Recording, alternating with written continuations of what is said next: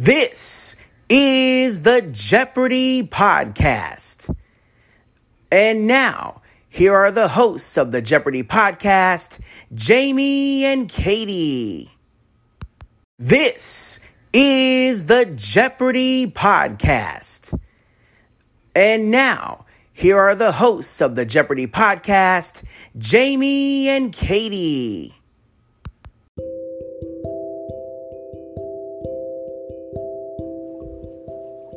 Hello everyone, this is the Evil Chocolate Cookie bringing you tonight's late edition of the Jeopardy Chronicles. Only one episode and only one game today because it appears that we did not have a Celebrity Jeopardy last night due to the CMA Awards. So, obviously we won't be covering something that doesn't exist. We kind of can't do that. And if we did, I'd be a little worried. So, yeah, we're not going to go there.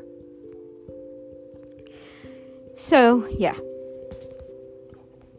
We have started yet another Champions Wildcard Tournament.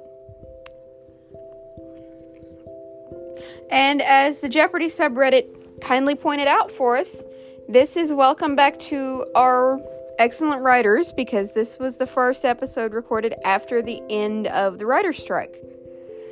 So, welcome back, everybody. This is awesome to have you guys back. If you happen to catch this at any time now or in the not-too-distant future or even the distant future.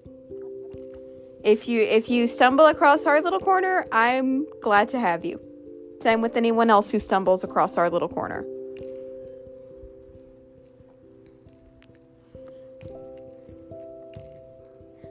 But, at any rate, we have a new group of 27 players, and this is going to work the same way it has the last couple of times. 9 quarterfinals, 3 semifinals, and then the 2-game final, the winner of which gets $100,000 and a nice shiny ticket to the Tournament of Champions a little bit later in the season. So on that note, I think we should meet our players. What do you guys think? Oh, you think that's a good idea too? Okay. So why don't we just do it? Today we had Matt, Jen, and Charlie. Now this game was nuts. I do mean nuts. So Charlie took an early lead, first quarter to first half of the game, and then Jen lands on the daily double and bets it all and whoop, boing, straight into the lead.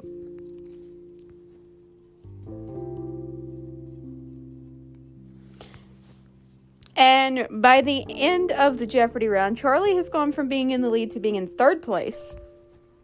Jen has the lead, Matt's in second. And just as a side note, I do remember Matt a little bit because I thought for a while it was going to be the season of Matt's because we had 3 of them. Of course, that did include Matt Amodio, but because he was season 37 and the others were season 38, but Matt played in season 38 too, so counted him anyway. But just to get us back on track. But yeah, Charlie ended up in third place by the end of the Jeopardy round and was surely regretting his life choices in Double Jeopardy. Although not at first, because at first he got a daily double correct, wagered everything, doubled his score, warranted me yelling at him for doing a true daily double in the Double Jeopardy round, which I did, because you folks know how I feel about that kind of thing. I'm sure I'll feel differently once I'm the one forced to make that choice, but just from this side of the screen, it's painful.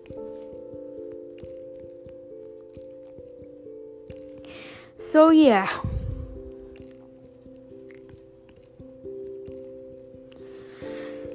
But at any rate, the reason I say Charlie was regretting his life choices is because he found the other daily double too, only that one didn't go so well and he lost a good chunk of his money. Which was a major ouchie, and we don't like it when people lose their money. By the end of the Double Jeopardy, we had a tie game. Matt and Jen were tied for the lead, and it was just... When you're in a tie situation like that, really, there's only one value play. And it's the value play that usually makes me sick. But if you want a shot, it's what you gotta do. And they all did it. Even Charlie, who wasn't in the tie. Only it didn't go in the way that I'm sure Matt would have liked it to, because he got it wrong. Charlie and Jen got it right. But what they were trying to do was force a tiebreaker. Which, like I said, that's really the only value play in a tied game, is to bet everything you've got and try to force a tiebreaker with the other player. That's your best shot in that kind of a situation. In the end, the tiebreaker wasn't needed, as I said, because Matt missed the question and lost all of his money.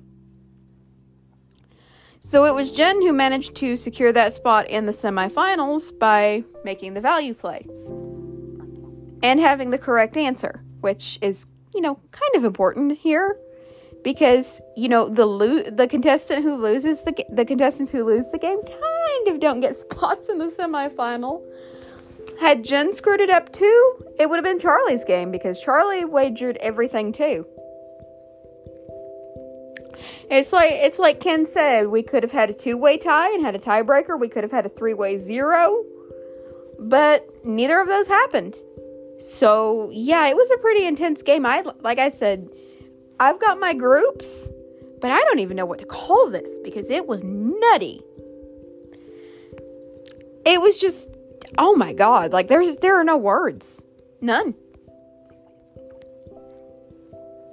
Now would normally be the part where we would segue into Celebrity Jeopardy, but as I said at the top of the episode, we don't have that today because of the CMA Awards.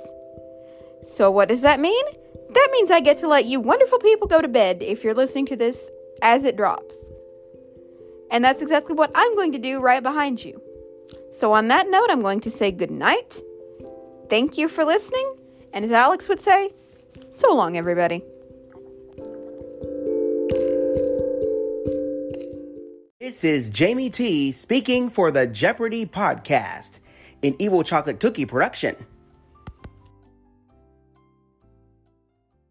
This is Jamie T speaking for the Jeopardy podcast, an Evil Chocolate Cookie production.